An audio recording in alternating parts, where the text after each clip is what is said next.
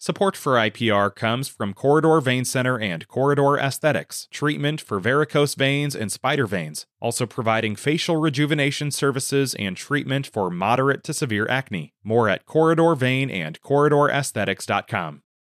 It's Talk of Iowa from IPR News. I'm Charity Nebbe. Later this hour, I'll talk with author, artist, and knitter Michelle Edwards about her new children's book, Me and the Boss, a story about mending and love. But first, a story about pie and love.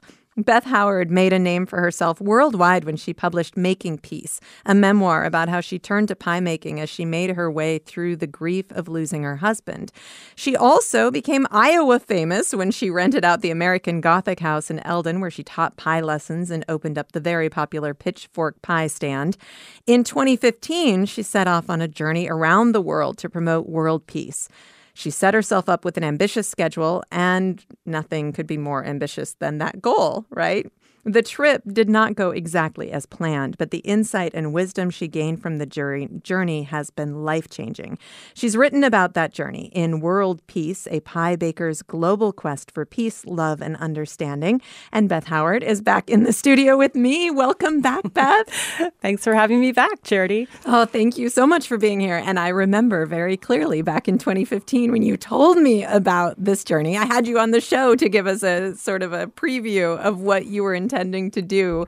But take us back in time. What was your vision for this tour around the world? Well, I'd always wanted to go around the world in one go. I've traveled a lot. I've lived overseas. It wasn't that I just hadn't been anywhere, but I wanted to, I don't know, there was some sort of romantic notion of doing it all around at once, circumnavigating. And I had inherited my late husband's frequent flyer miles, 420,000 of them. Wow. And you can use them toward a consecutive ticket. I think it was like 180,000 miles is all it, so I could have 7 stops. But I didn't want to go around the world as a tourist. I wanted to go with a purpose. And I needed a way to immerse myself in the cultures and, of course, pie. Right. And so I also had read a children's book a long time ago. It was called How to Make an Apple Pie and See the World. And I thought that was the coolest book title ever. And but as I wrote in my book, I said I didn't want to just see the world. I wanted to change the world. And I had seen how pie makes people happy, how it helped me heal from my grief. And I just thought that was a really great vehicle for getting introductions into people's homes and, meeting people through that, having something to offer. And anybody who has read your first book or maybe took a pie class with you or maybe they've listened to interviews on the show, your experiences through making pie with people, teaching people how to make pie, learning from other people have been really incredibly and in many ways, I think to a lot of people, surprisingly powerful. In your first book, you write about handing out pieces of pie on the street in Los Angeles and how that just connected you with people in such an amazing way. After the massacre in Newtown, Connecticut, you went and you baked pie and you shared pie, and it was such a healing and affirming experience. So in thinking about taking that global, how did you think that you would be able to do that? That's a good question, because I had done it before. I had done it in Mexico and Germany because Marcus, my late husband, and I had lived, overseas. And so I was always making pie wherever I went. And then I had a friend who lived in South Africa. So I went to visit her. And the first thing I did when I got off the plane was go to the store and buy apples and butter and flour. And I taught 2 pie classes at a township in South Africa. And these little African kids, they live in homes with no electricity. And yet they show up at this after school center. And there was a kitchen. And the joy they had in making the pie, the excitement, they were hovering around the oven door and they were so excited to take their pies home and share them with their families. And that experience really just made me think, I want to do that everywhere I go. When you set off on this journey, you were also at another crossroads in your life. You had moved out of the American Gothic house in Eldon for multiple reasons, one being that living in a tourist attraction is not a great way to have privacy. That's why the rent was so cheap. Right, exactly. But you had also almost become a victim of your own success. There were so many demands on you that you were feeling really burnt out. But there was even more going on in your life. Tell me what you were going through personally as you set off on this journey. After I moved out of the American Gothic house, I was feeling like I had just thrown away my whole identity, my livelihood. You had built this whole persona and then... Well, this is going to sound so weird to say this, but I didn't like being famous. I didn't like the attention. I was really tired. I felt like people wanted pie all the time. I don't know. I was just like, no, this is pie is a metaphor. I never meant to be like having a pie business. It was just a way to create community. So this, people asking for pie all the time was really hard. I moved out and then I thought, okay, well, when I moved in to the American Gothic house in 2010, it was a fluke. And I was actually on my way to LA to move back to Los Angeles. And so 4 years after moving into the American Gothic house, I finally went back to Los Angeles. Like I said, it was my 4-year detour. Mm-hmm. And when I went back to LA, which is where my parents were living, I wanted to be close to them. And I also had lived in LA for over a decade. So, lots of my friends there. And I went back there and it just didn't feel like home anymore. And I always sort of joke, but it's sort of true that I said, Iowa ruined me. I grew up in Iowa. I couldn't wait to leave. I had graduated early from high school so I could get out and see the world. And then, I ended up coming back 30 years after leaving. And then I don't know, I just didn't want to be in a big city anymore, I guess. Iowa is a very gentle, peaceful place to live. It's good for the soul. But I didn't want to be in Iowa either. So anyway, I had those frequent flyer miles were expiring, and that's when I decided to go around the world. But there was the pressure on you to do this, to have this big adventure. If it was going to ever happen, this was the moment where it was going to happen. But you also write about not your anxiety about the journey, but you were just feeling a lot of anxiety generally. You were worried about your parents who were aging, and your dad was going to have something removed from his skin. Melanoma. Okay. So there was this fear of cancer, and you had just lost one of your dogs, and this fear of loss. I mean, you had gone through so much on your journey through grief and learning to live with grief and recovering from the grief of losing Marcus. But I get the sense as you were setting out on this journey that loss made you so afraid of losing so much more. Marcus died when he was traveling. He was only 43, and it was so sudden and unexpected. So that kind of shock, I guess, trauma, if you will, that changes you. And I to this day, I'm still paranoid. Every time I leave the house, I'm going to make sure my affairs are in order, even if I'm just going to the grocery store. It's crazy. But there's definitely there's a clock ticking on all of us. We don't know how much time we have, so I don't take that for granted. But just sometimes I feel like there's only so much heartache you can take also. Like I couldn't bear the idea of losing another loved one, human or animal. Yeah. So that made it hard because what if something happened while I was away on halfway around the world? What would I do? What if something happened to them or to me? And what if I got sick? What if I didn't have enough money? What if I felt really lonely and homesick? And, I've traveled a lot. I've lived away from home. I'm independent. Where did that fear come from? But it was there. Yeah. And you were doing this at a different point in your life. You had traveled for many, many years, but here you were 52 years old, heading off on a really intense and grueling around the world journey. Did you think about that too? No. Somebody said about me once that I have this way of creating complexity in my life. And I was like, oh, yeah, think that's kind of true.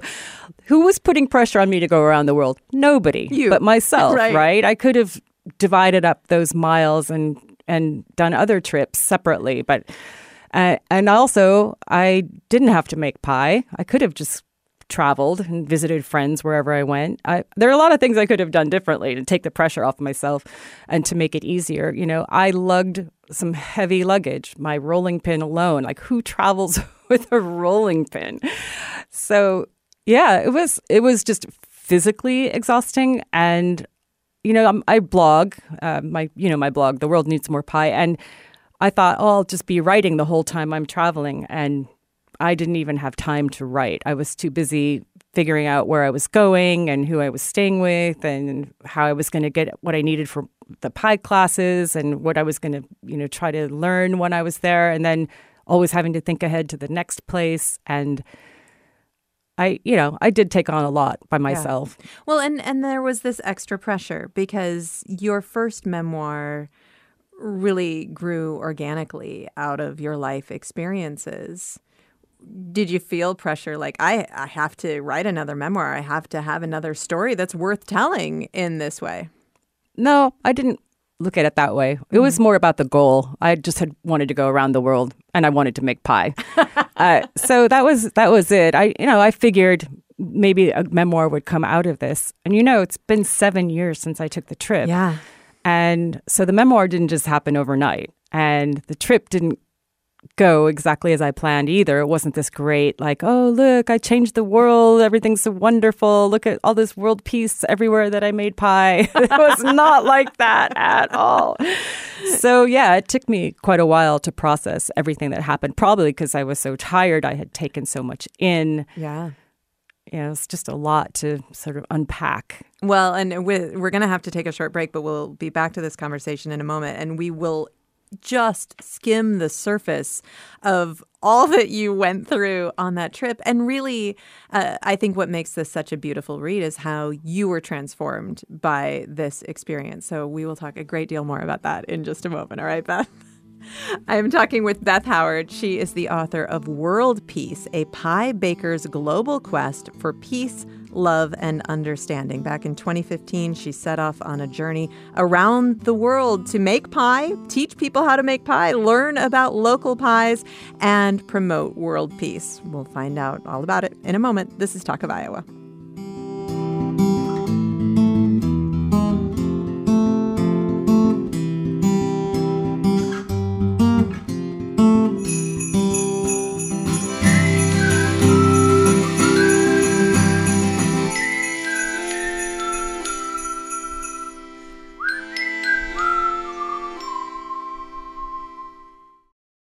Support for IPR comes from Corridor Vein Center and Corridor Aesthetics, treatment for varicose veins and spider veins, also providing facial rejuvenation services and treatment for moderate to severe acne. More at Corridor Vein and CorridorAesthetics.com.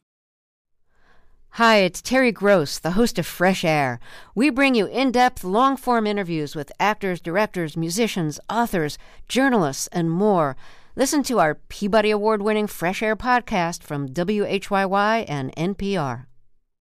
It's Talk of Iowa from IPR News. I'm Charity Nebbe. With me today, Beth Howard. She is the author of World Peace. That's P-I-E-C-E, World Peace, as in a piece of pie, a pie baker's global quest for peace, love, and understanding. And she'll be at the Burlington Public Library, 10 a.m. on Saturday morning, and then at Prairie Lights Bookstore in Iowa City, Sunday at 2 p.m. And there will be a pie demo at Prairie Lights Bookstore, so you can demystify pie crust for yourself. Trust me, Beth taught me how to make pie crust, and I was a changed person. So today we're talking about the around the world journey that inspired this memoir, which took place in 2015. And Beth, as I was saying before the break, I mean, you set yourself up for an incredibly ambitious world tour, 10 days in different countries. You started out in New Zealand, you went to Australia, Thailand, India, Lebanon, Greece, Switzerland, Germany, and then you came home. And that first stop in New Zealand, one of the things that I love so much about all of your work, but about this book in particular, is that you are so very honest. I can imagine that there was maybe a temptation to gloss things up and put a pretty bow on things. But that first stop in New Zealand was a tough one. Tell me about it. Oh, where do I start? Everybody loves New Zealand except for me.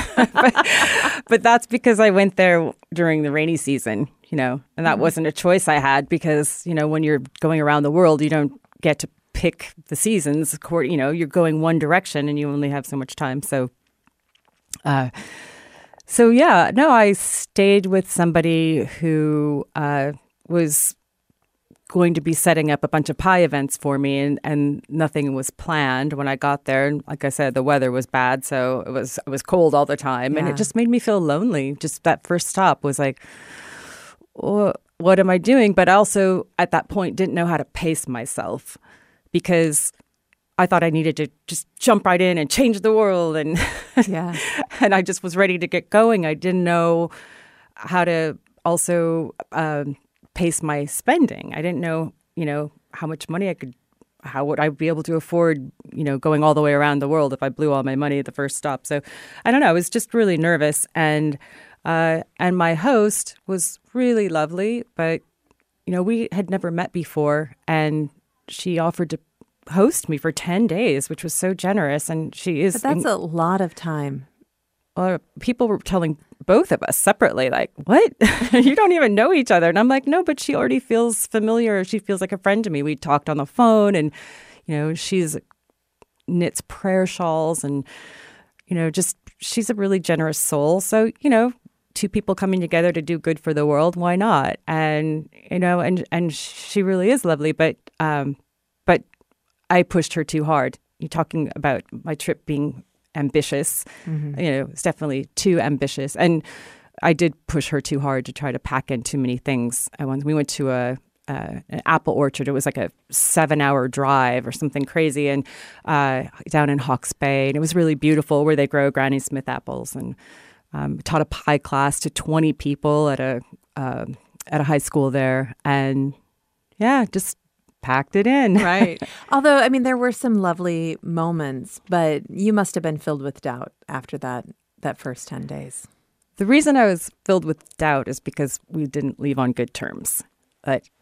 She told me at the very end, and she had, we should have communicated throughout, and I don't know how I missed this because I'm quite good at reading people, but she said that she did tell me that I pushed her too hard, and she was really upset about that, and there was nothing I could do about it at that point except apologize, and then just haven't had any contact ever since, which breaks my heart. So yeah.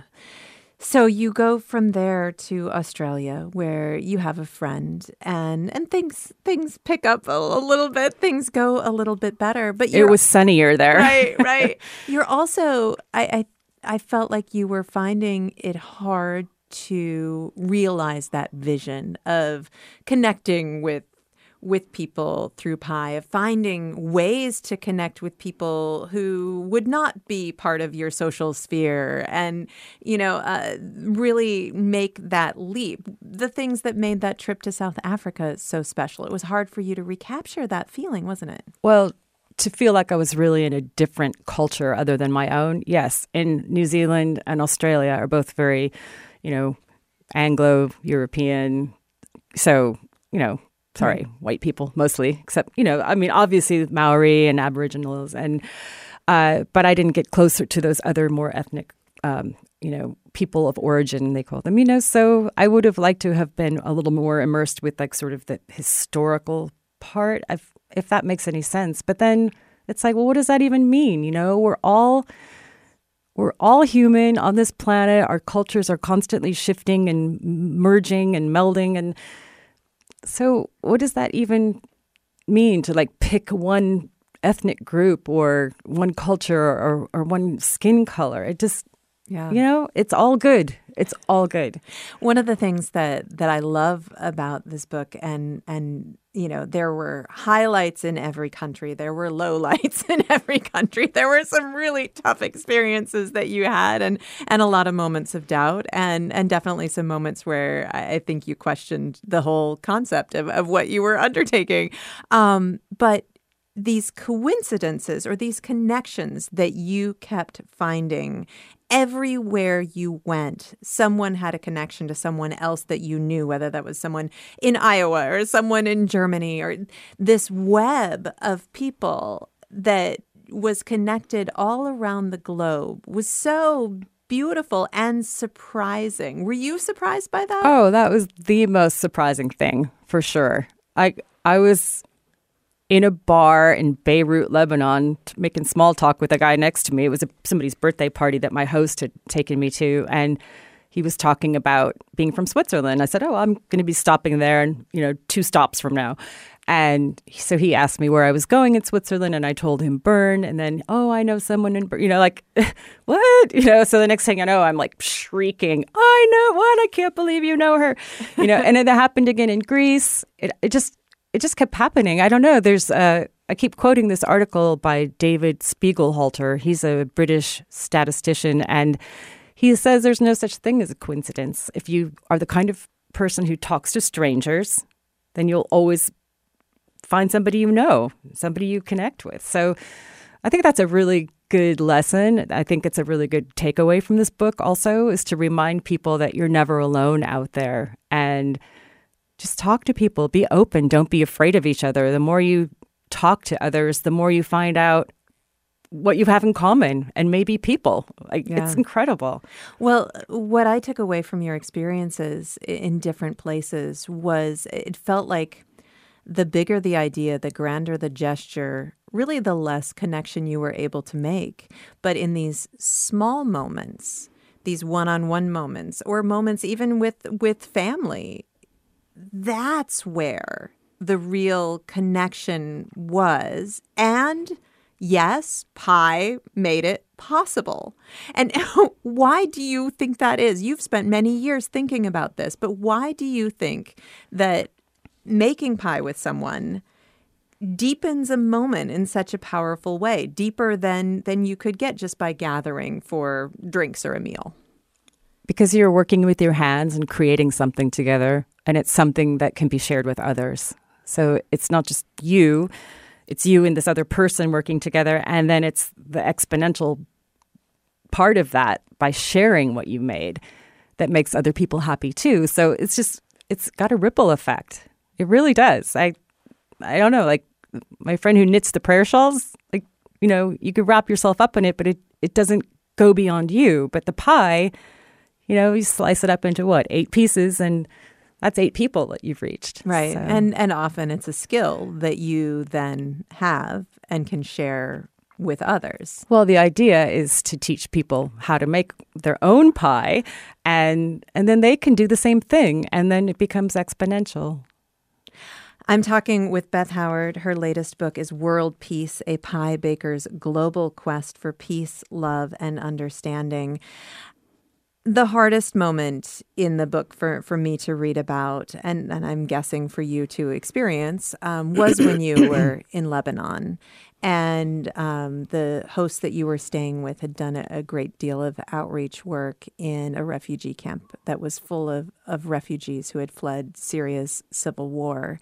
And you took pies to the camp to share with people, and found that, I guess in some ways it was almost like bringing a bucket of water to a house fire.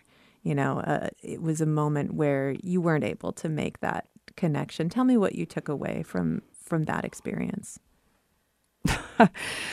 That one, I think that's the thing that kept me from writing the book for so long. Yeah, that chapter specifically, that experience specifically. So we went. I was with Barbara Masad. She is the author of Soup for Syria, a cookbook.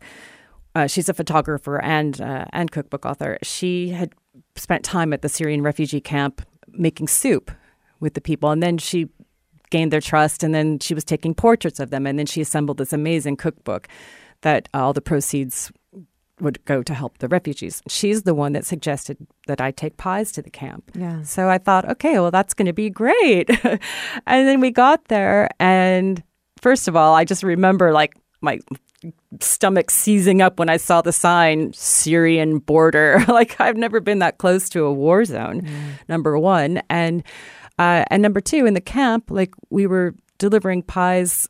We were on our way to deliver pies to a family she knew, and there was a fight that broke out. And the next thing you know, we're surrounded by this group of angry men running with sticks and clubs and machetes, and they were on their way to join in a fight. And I was like, what is that? You know, like, this place isn't safe. But it turns out that was actually a family feud that they had brought that from Syria with them to the camp. It wasn't because of the circumstances in the camp. So that was number one. So we had to do a U-turn and leave. And then we delivered a few other pies to some other families we found. And we found these two young boys who we stopped and talked to them. They were carrying toy guns, and they were probably maybe 10 years old. And we gave them each a pie because they were going in two different directions. And later, when we had circled back through the camp, we saw one of my pies being thrown into a ditch. It was something I'd never experienced before, seeing one of my pies actually literally airborne, flying toward a ditch. And Barbara stopped and chewed out this poor little kid, yelling at him in Arabic, why are you doing that? She was trying to do something nice for you. And he said his mom made him get rid of it. And so she wanted to go talk to his mom. And I just said, no, that's enough. But, you know, that's the kind of thing you go, what impact will that have on his life? And how I am, apparently I'm not making the world a better place. So, yeah. You mentioned that it took a long time to craft this into this memoir. Again, the trip was in 2015. It's now 2022. You did an amazing job telling this story. And in all of your writing, you have always been so honest and open and vulnerable. And that's, of course, why people connect with you so powerfully. But did it take you a long time to understand what you had gained from this journey? Definitely. I was still lost when I came home. I'm like, I didn't have my pie stand anymore. I didn't have a community. I lived in a new place. Spoiler alert. I'm back in Iowa. If you follow me on Facebook, you know exactly what and who I'm talking about. Also read the book. That's the happy ending, right? So, yeah, it just took me a long time to sort of put my life back together and figure out what I wanted to do next. I did a lot of other things in the meantime. I published my Hausfrau honeymoon book. I took TV writing and film writing classes and wrote some scripts, which has been really fun, unexpectedly fun.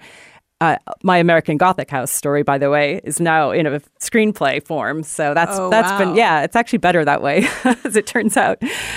It just took me a while. And I will say that writing the book and taking my time to write it, I really had to dig deep to find the good parts of the story, because I was really focused on the discouraging points of the story. Yeah. Like I came back tired and discouraged about humanity. This trip was supposed to restore my faith in humanity, not rip it apart. And then, of course, we came into all the divided politics, those years of, I will not mention. And so I was feeling a little bit hopeless in a way. But writing the story was so helpful because I could really think about all the good things that happened. I didn't want it to be a negative book. No one would read it if it was just all complaining about the world. It was like, no, what's the good stuff? And there was so much good stuff, and a lot of it was just kindness, like you were saying earlier, the small acts are more impactful than the big ones. And it was the little things, like this woman in Greece who helped me with my luggage, get on the right train in the metro. And I had been so sick. I was so weak. I could barely lift my suitcase. And she helped me without asking, didn't speak any English. And it was just like, to me, that's everything right there.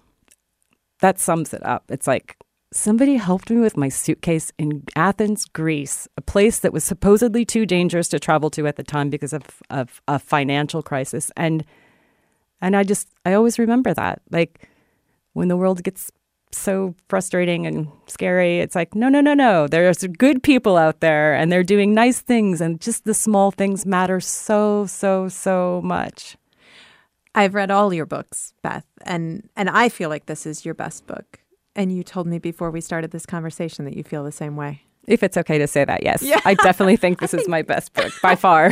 Sorry. I think you get not to say that. Just diminish my other books and all the work I put into them, but this one I worked especially hard on. And I also feel like it's so timely and the message is more universal in a way. It's just the whole, we need to come together. We need to build bridges. We need to remember that we're all one human species. We have a shared humanity. We share this planet. We need to come together and be kinder to one another, be more open to each other, try to understand each other instead of being scared.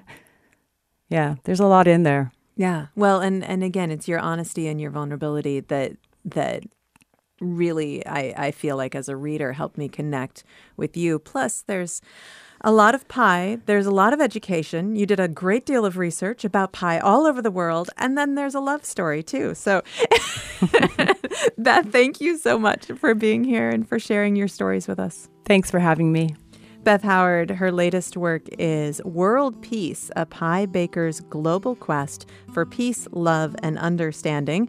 She will be at the Burlington Library, 10 o'clock Saturday morning, and then she'll be at Prairie Lights Bookstore in Iowa City Sunday afternoon at 2 p.m., and she'll be doing a pie demonstration at Prairie Lights. Coming up in just a moment, I'll talk with children's author Michelle Edwards. This is Talk of Iowa from Iowa Public Radio.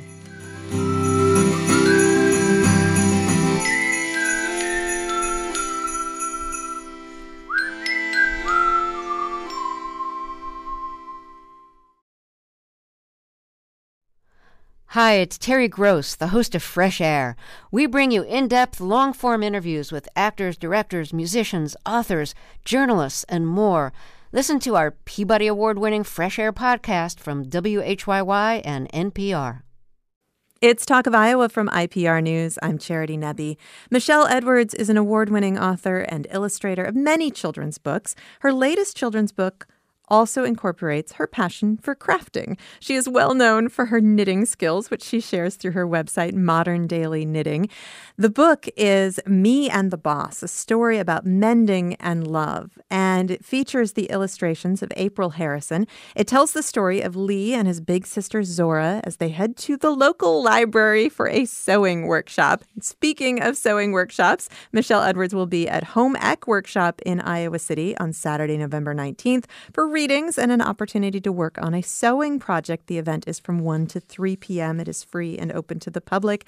And Michelle is with me now. Hello, Michelle. Hello, Charity, and thank you for having me here today. Absolutely. It's wonderful to see you. And let's introduce people to the book a little bit. I said that it's the story of Lee and his big sister Zora, but maybe the best way to introduce us would be to just read the first few pages and give us a taste. Sure, I'd love to do that.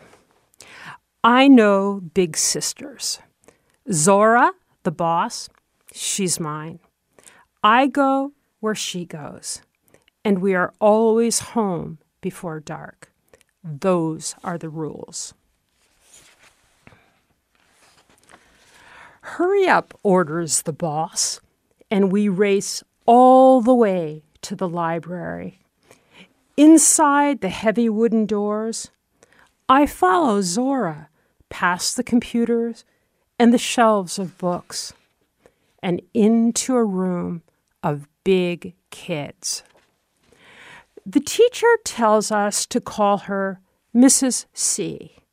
She gives everyone but me threads, also a needle with a big eye and a sharp point, like a tiger's tooth. She thinks I'm a baby, not old enough for a sharp tiger's tooth. Lee needs one, says Zora. Everyone listens to the boss. He looks small, but he's really 8. Am not even 7 yet. I sit tall. Mrs. C gives me my own stuff. Thank you, I say, before the boss tells me to, because I am polite on my own. That is just a little taste of Me and the Boss, a story about mending and love. And people probably will not be surprised to learn that Lee is actually up to this task. Of course. Absolutely. Yes. I am curious about the inspiration for this book. Where did the idea come from? I'm really glad you asked that question because the inspiration comes right from a store here in Iowa City called Home Ec Workshop, which has become kind of not only a place where I get my knitting supplies and have learned to sew, but also a place where I've found community. And one day I was there and I was talking with the owner, Cody Josephson, and she started to tell me a story about when she taught a class of embroidery to kids experiencing homelessness. She said that one boy stood up and he said to her, "I can fix my pants." She saw the wheels turning in his head and making the connection between this thing with a needle and thread and his own life. And that I knew at that moment I wanted to tell that story because I think that making things empowers us. And I think it's really important for kids to learn to know how to do things for themselves, to sew, to cook. And so it took me a really long time to figure out how to frame this story and what part of the story I had a right to tell. And when it finally came together, it was a wonderful moment for me, too. So tell me a little bit about your experience with knitting and sewing. When did you start? I started knitting really young, and I was always making things. And I was kind of a messy kind of kid who was always talking and trying to do things. And I think that maybe I was taught knitting to slow down. And I think that that's one of the things making does for us. It gives us this thing that's ours, and we focus on it, and that slows us down and gives us this just sense of who we are. And you talk about the empowerment of being able to do some of these practical things, but the empowerment of being able to make something with just your own hands. Do you remember that feeling when you were a child? I absolutely do. And, I have a running list of things that I knew how to make, but everyone else I knew how to make when we were kids. For instance, we had to cover all our school books with a book, to make a book cover for it. And we did that with a brown paper bag. And we had this way of folding it. And I just remember it made that book sort of mine. I had to cover that book. And that was a great feeling. Yeah, I remember doing that too. And I'm being disappointed, actually, that my kids, they don't even have books for school anymore. Oh, yeah.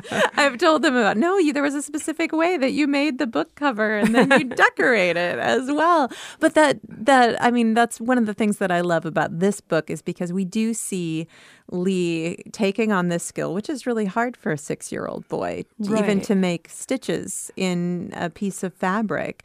But then when he catches on, he has that moment of empowerment where he not only can do something valuable and make something beautiful, but he can also help his sister, who is obviously somebody that he looks up to. And you talked about having a hard time figuring out how to tell the story that you heard about. And obviously this is not exactly the same story, but that moment of being able to help another person, that's such a powerful moment. Was that your aha moment of thinking, oh, this is how I can do it? It was one of them. Actually, I went in 2019 to Latvia for a mitten workshop. That's another story. But my traveling... I think you need to write a whole book about that one. My traveling companion was a knitting colleague. And so we had a lot of time to talk. We obviously weren't watching or listening to Latvian radio or TV. So she told me how she was involved in a mending project that went to shelters and helped people mend things. And she sewed the ear back on a stuffed animal for a child. And I thought, bingo, I need that piece. Thank you. That is lovely. Now, you are also an artist and an illustrator, and you share many of your most recent illustrations through Instagram as well. But you did not illustrate this book. Why did you decide that you would not be the illustrator of this book? I did, when I first started out, I thought I'd only want to write and illustrate my own books. But, and that was more when I was feeling most comfortable on the art side. And over time, I became more involved in the writing part. I was less wobbly. I felt like there were stories that I wanted to write, but that didn't actually fit the kind of things that I like to illustrate. And so I began to separate those things out. And this story is one of those. It just wasn't something that was going to be a book for me to illustrate. And I was thrilled that April did it because she took the illustrations to a completely different place than I ever would have. And she taught me a lot by doing that. Interesting. Tell me more about that. What do you feel she was able to do that you couldn't have done? Well, she certainly understands children and their relationships. And I can't show you the cover on radio, but I can tell you that picture is worth 1,000 words. The expressions that she caught and the diversity that she gave to the book and her understanding of what that means to be represented. And that's something that's really important to me. And I think that April is the right person to do that. In some of your past books, you have represented your Jewish identity in your books, which I'm sure has been very meaningful to many people. The children in this book are Black children, and April Harrison is also a Black American.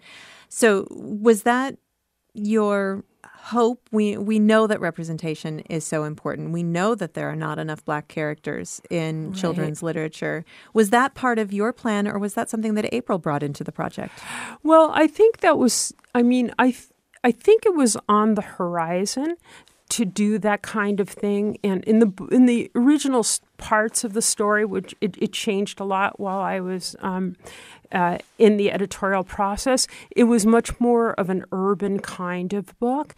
And I have my middle child is a librarian at the Enoch Pratt Library in Baltimore, the Central Library, and they are working in the Makers Lab. So that influenced me too. And yeah, I think that it was a decision that this is a book that April could bring to a wider community.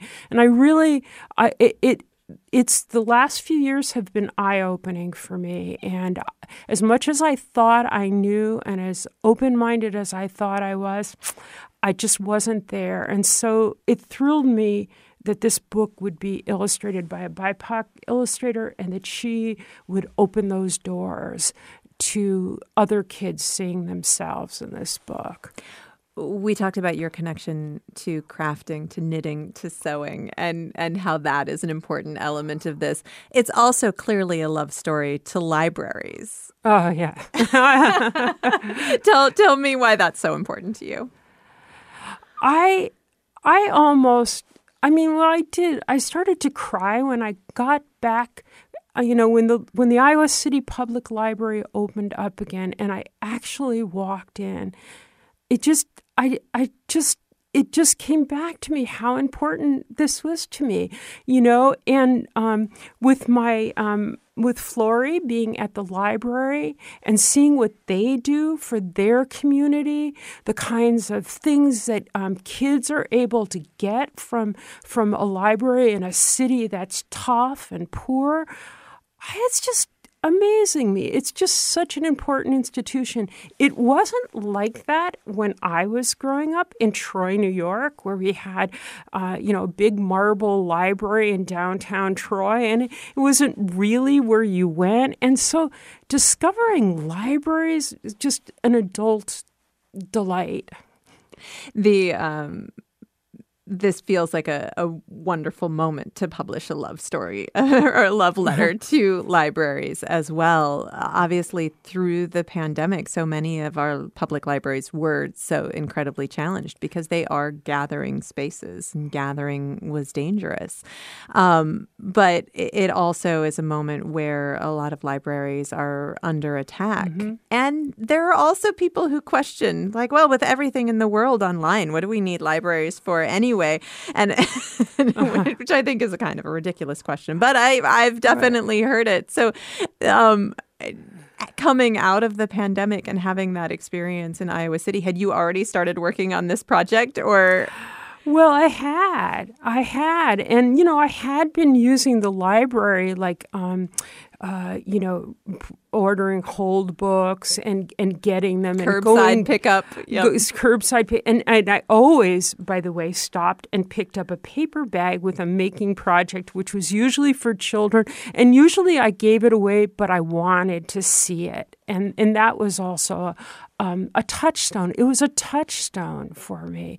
It really was. You are you're doing, of course, a lot of book appearances, but this one at Home Ec Workshop, I mean, that brings you full circle. That brings you back to where this story began for you. And you're also going to have people actually working on a project. What's the project that the kids get to do when they come in? Well, I'm glad you asked that. There is a project at the back of the book, which is like Lee's project that he works on with needle and thread and whatever. The project we'll be doing at Home Ec will be with like burlap and yarn. And I developed this project also for bookstores and libraries who might want to do that because it's a little bit more accessible. And I did it at Sidekick, and it was kind of also just a really emotional moment. I could see the kids calming down. And, one kid who was kind of tough came up to me after and she said, hey, so like I'm going to take this home. How do I do this part? And it just thrilled me that they got that I was able to do that for them. There aren't a lot of things we can do in this life that impact people. So we do what we can. The project in the back, it gives you an idea of how to make it. But I can imagine that actually being with a group of kids and giving them the opportunity to create this project, I can imagine that the results were as diverse. Yeah, they were. as a group of children can make it. I mean, that must have been kind of a magical moment to see this thing that you made transformed in so many different ways. It was. And, I think it's really, I said to the kids, hey, you know what? This is not a contest. There are no A+. And this is about learning and slowing down. And, I think like in the book, Lee tells his hands to slow down.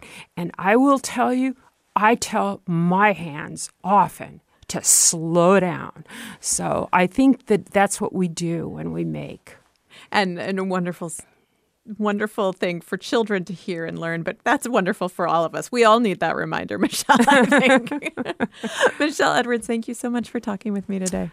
Thank you very much, Charity, and everyone be well. And read and go to your library and mend your clothes. Right? Michelle Edwards, her latest children's book is Me and the Boss, a story about mending and love. It is illustrated by April Harrison, and she will be at Home Ec Workshop in Iowa City on Saturday, November 19th, for readings and an opportunity to work on a sewing project. The event is from 1 to 3 p.m. It is free and open to the public. on December 11th. All right. She'll also be at Prairie Lights on December 11th as well. Talk of Iowa is a production of Iowa Public Radio News. Our producers are Danny Gear, Caitlin Troutman, and Samantha McIntosh. Our executive producer is Catherine Perkins. Our intern is Natalie Dunlap. You can get in touch with us anytime. Talk of Iowa at iowapublicradio.org. And please be sure to subscribe to our podcast. Search for Talk of Iowa wherever you get your podcasts. This is Talk of Iowa. I'm Charity Nebbe.